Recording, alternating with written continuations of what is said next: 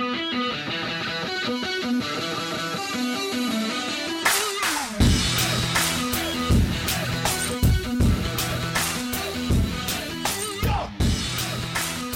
right, guys, welcome in to today's episode of the Southeast Hoops Podcast. It is Friday, October 26, 2018. And on today's episode of the podcast, really just going to cover a lot of random things as we get closer and closer to the start of the 2018-19 season. We are now less than 2 weeks away from tipping things off on November the 6th. And there are teams that are going to be in action exhibition-wise. Arkansas, Kentucky, South Carolina, all playing exhibitions on Friday. I think several teams will kind of get things going next Tuesday. I know Alabama, I think Florida. There's probably someone else I'm forgetting. But there are more going on next week as we move into later next week as well. So it's exhibition time. We've already talked about Georgia. They played an exhibition against UAB. And other teams just kind of getting ready. And remember, I always say this, exhibitions are exactly what the name says. They are exhibitions. They are not really something you can take a lot from in terms of looking at a stat sheet and saying, wow, this guy scored this many points. Wow, this guy only played this many minutes. Don't go too deep into that. Just kind of take it for what it is. It's an exhibition game. We know the level of opponent is not what these teams are going to see once we get into the actual regular season.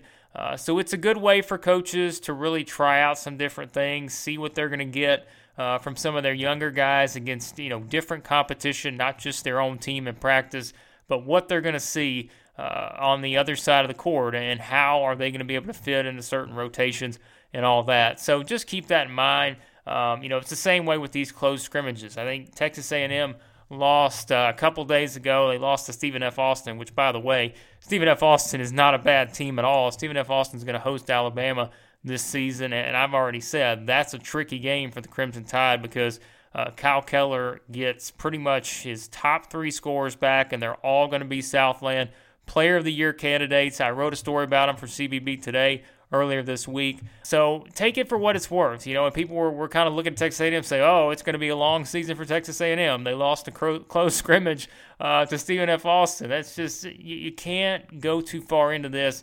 Remember, just take it for what it is.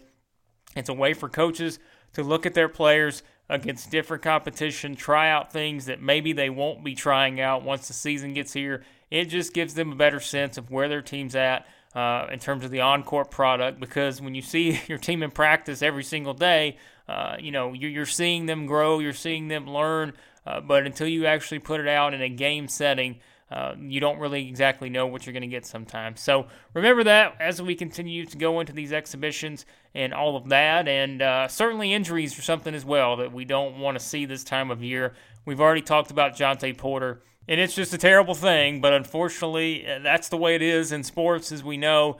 Those things are going to happen. And look at a team like Auburn now, who's dealing with some injury situations of their own. Austin Wiley is probably, still a little ways out from coming back. We don't know exactly when he'll be back, if he'll be ready for the start of the season. Then Bruce Pearl came out on Thursday, said that Samir Dowdy had suffered a high ankle sprain, probably out a few weeks. So, that kind of takes Auburn into the season without two guys that they're going to lean on, going the entire year, basically. Those are two rotation players when you look at kind of what they're going to bring to the table. So that puts them in a situation, and it's something you deal with this time of year. Once everything gets going, you just hope to have everybody healthy. Look at a team like Florida. We've talked about Florida all offseason, and Mike White has continued to say the same thing. That's been the theme of kind of all the press conferences he's had. He just wants to get everybody healthy, because you look at last year, the injury situations they had, and now hopefully being able to get guys like Chase Johnson, Isaiah Stokes back, because that's really going to help them. And they need to be able to have those kind of guys back on the court. So staying healthy, very key this time of year, and you just hope you can do that. Because it's certainly, you got to have depth, and we keep going back to the word depth, but it is kind of what it is now in the SEC. You've got to have that, and because you know what other teams can put out on the floor. They're 7 or 8, 9 deep at some of these other places, and so it's just a matter of seeing, keeping everyone in that rotation and really trying to get your best product out there as the season goes along. So Some other things that I've been asked, in recent radio interviews, podcast interviews, and all that is going back to the number of teams from the SEC that have a chance to make the NCAA tournament. Now, I said this, and I've said this on previous podcasts. When you looked at it probably about a week ago now, I felt really good about saying that I thought 9 teams had a great chance to get into the tournament. Now, I thought Missouri was among that 9, and now without Jonte Porter, I just think it's going to be very difficult. And look, we don't know kind of how they're going to respond. We don't know what, Cuonzo Martin has up his sleeve, because last year, we go back to this too, and Sam Stelling, who we've had on the podcast before, does great work over at Rock M Nation. You need to continue to follow Sam. He's got his SEC previews going up now. Go over there, read all those. You're going to find information that you won't be able to find anywhere else because he does a tremendous job. But he's talked about it. Look at what Cuonzo Martin had to do last year. He had to be very creative because what happened? One game into the season, Michael Porter Jr. plays 2 minutes, and then he's out for the entire year. And so it's like they had to be creative because they spent their whole offseason planning around, okay, how are we going to get, Michael Porter Jr. the ball? How are we going to run everything through him? And then all of a sudden, just like that, everything kind of changes. So he's got that same situation now with Jonte, and it's a matter of seeing how creative they can be because they're going to have to rely on Jeremiah Tillman. They're going to have to rely on Kevin Puryear. They've got to have some rock-solid play in the backcourt. Brad Cavallaro over at SoutheastHoops.com wrote about a guy in Torrance Watson who's a freshman who comes in. He's going to probably have to play an extended role as well. Everybody's got to play a bigger role. And I think it's also a matter of seeing if they're going to get waivers for a guy like Drew Smith, who would certainly bring a lot to the table, I think, for them. And so that's just kind of what you look at with Missouri. Is it a clear-cut situation like maybe I felt like it was before the Jonte Porter injury? Of course not. So I think it's a matter of seeing how they progress. How are things going to come together? Because it's just such a huge thing. It was the same situation in terms of they were planning to basically take everything through Jonte Porter, and now you take that element out. You've got to shift a lot of things around, and you've got to have guys who are already expected to step into expanded roles. Now they've got to step into even bigger roles. And so you're taking, one step to the next. Now you basically got to take 2 steps. You've got to be able to jump forward very quickly. And so that's what we're going to have to see with Missouri. But I think if you look at that, I've talked about the 8 teams I feel like are really, in my mind, are NCAA tournament teams. When you study them, when you look at them on paper, you do the research, you feel like there are 8 teams that I feel really good about at this point. That's Kentucky, Auburn, Tennessee, Mississippi State, LSU, Florida, Alabama, Vanderbilt. I feel like those are the teams that are built to make the NCAA tournament, and you're not really in a situation where you feel like maybe you're looking at bubble teams in there. You feel like pretty solid. You could see a lot of these teams, and I've talked about it before. I think you're going to see the SEC in a situation where you've got multiple teams with a chance to be, anywhere from that 1 to 4 type of seed range this year because that's how talented the things are at the top. But if you look beyond those 8 teams, and somebody asked this, if you had to take Missouri out and you replace them with somebody else, who would you replace them with? Well, it's a really good question because I think you could look in several different directions. I've talked about Georgia being a possible sleeper team. I don't know that I would necessarily say I would feel great about Georgia making the NCAA tournament, even though I think there's a chance that they do exceed expectations because I think they're going to develop. That's Tom Crean's thing. They're going to get development out of these players. The individual development's going to be there this year, and you're going to see some different guys, I think, really step up, expand what they've done in the past. And so I think that makes Georgia very intriguing. But I always seem to go back to South Carolina because South Carolina, as we know, we do it every single year. I did it last year, and for the first time, it felt like they kind of finished where maybe you thought they would finish. And we know how they exceeded expectations years before that, where they were picked, wherever they were picked, I think 8th one year, 10th one year, something like that. And that's where they really started to turn the corner. Of course, the Final Four was huge. But I think you look at South Carolina, and they've got some new pieces to the puzzle, and you combine that with what you feel like Chris Silva is going to bring to the table. He's going to be an SEC Player of the Year candidate, going to be the best defensive player in the league again, probably.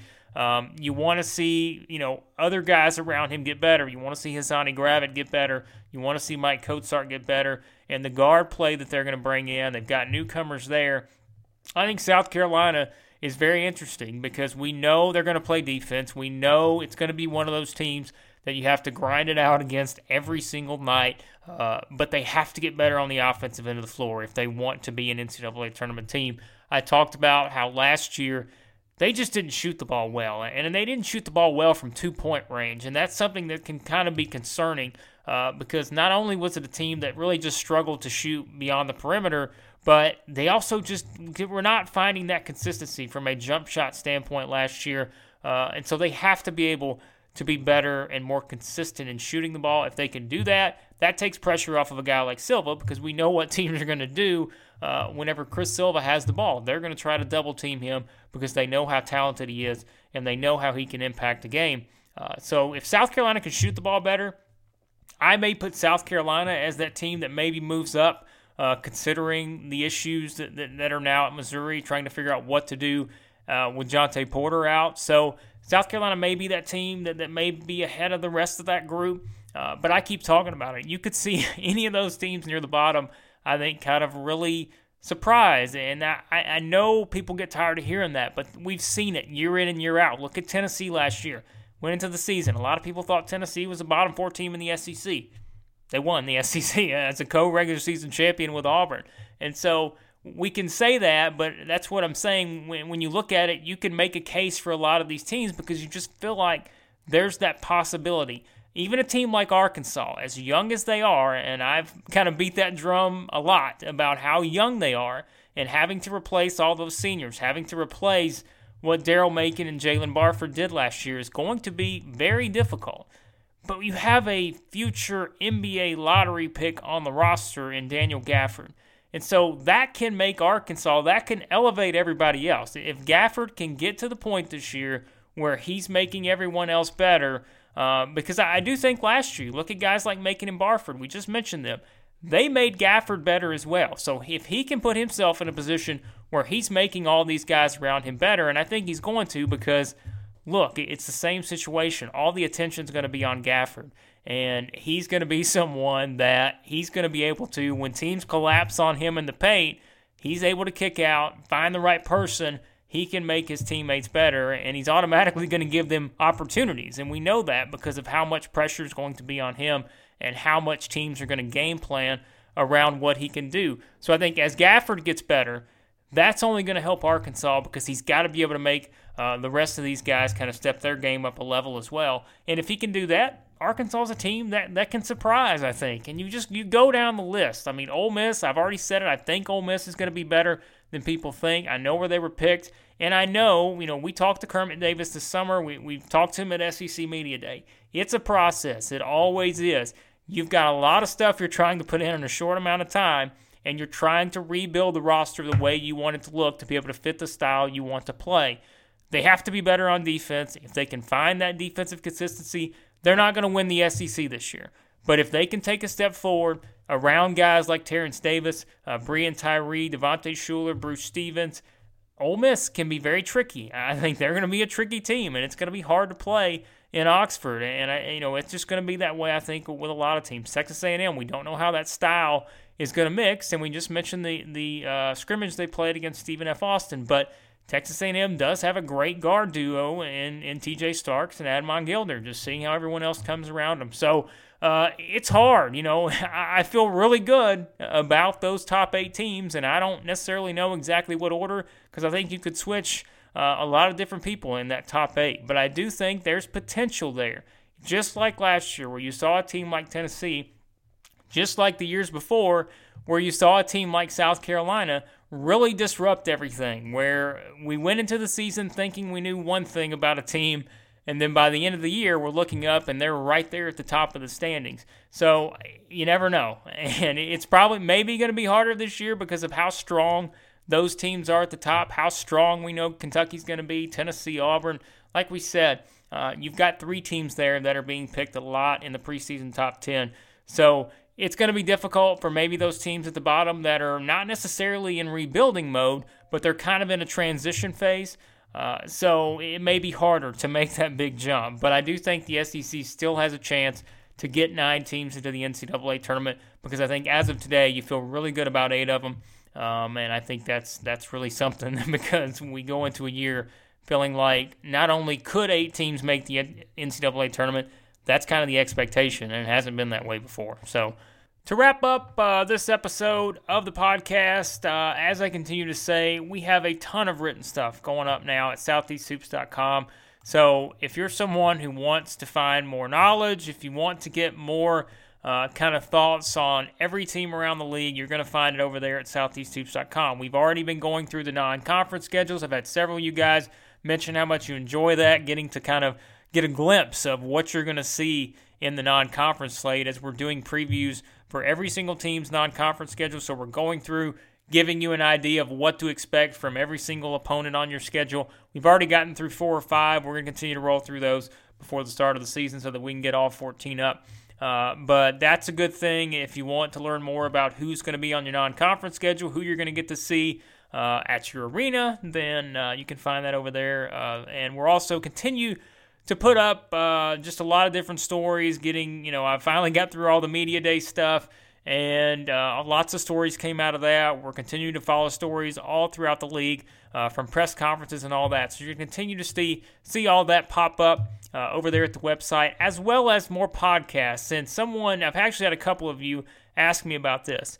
I'm putting podcasts up on the podcast page at southeasthoops.com. So you go over to the website, you click on the podcast page, and there you will find interviews that I've done for other podcasts, for other radio shows, because I think it's great to share those, because not only can you guys listen to this, but you can also listen to other shows as well that I am able to go on and talk about SEC basketball. That's the goal. We want as much coverage as we can get, and that's what we're continuing to try to do. So not only will you get these episodes throughout this feed, the Southeast Hoops podcast feed, on iTunes, wherever you listen to, whatever podcast app you're using, but you can also head over there to the website, click on the podcast page, and you can listen to other podcasts that I've done for other shows. And all you have to do is find the month, which October. I've already had several listed on there. Other shows that I've done, just click on those, and you can listen immediately, whether it's on our website through an embed player, or you can listen on another website. It's just a really great way to get more variety, listen to a lot more SEC basketball-related stuff. So if you're someone who enjoys podcasts, go over there, check that out, because there's probably stuff on there you haven't had a chance to listen to yet because it hasn't come through this particular feed. So go over there, check all that out. That way you get a lot more preview stuff here as we head into the season, and I'll continue to share the other podcasts I do as well as we go throughout the entire season. So I've got some really good guests lined up for you guys next week. I think you're going to enjoy. Should be very entertaining conversations. So be sure to subscribe to the podcast. Go over to iTunes, search for Southeast Hoops. That way you don't miss any of it. But we are definitely cranking things up here on Southeast Hoops as we get ready for what's going to be a really, really fun year of basketball in the SEC. So thanks as always for listening, and I will talk to you guys next time.